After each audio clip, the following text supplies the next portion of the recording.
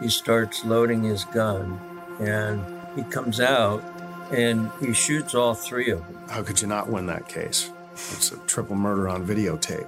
In 2000, Stuart Alexander, also known as the Sausage King of San Leandro, snapped and murdered 2 federal food inspectors and 1 state meat inspector in his factory, rocking the small town just 20 miles east of San Francisco. There was a rumor that he had a whole plot for these inspectors.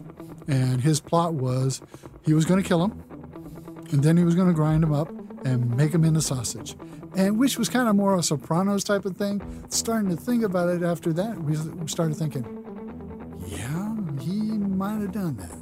I'm Natalia Gurevich with the story of the Sausage King. It was a secret recipe of some sort. A new podcast from KCBS Radio and Odyssey. Linguiça is pretty much made in this area of California, predominantly San Leandro. Exploring how Stuart Alexander went from sausage maker to murderer, destroying the legacy of his family's beloved sausage-making business in the process. You revert back and you say, whoa, that was really good. Listen and subscribe on the Odyssey app or wherever you get your podcasts.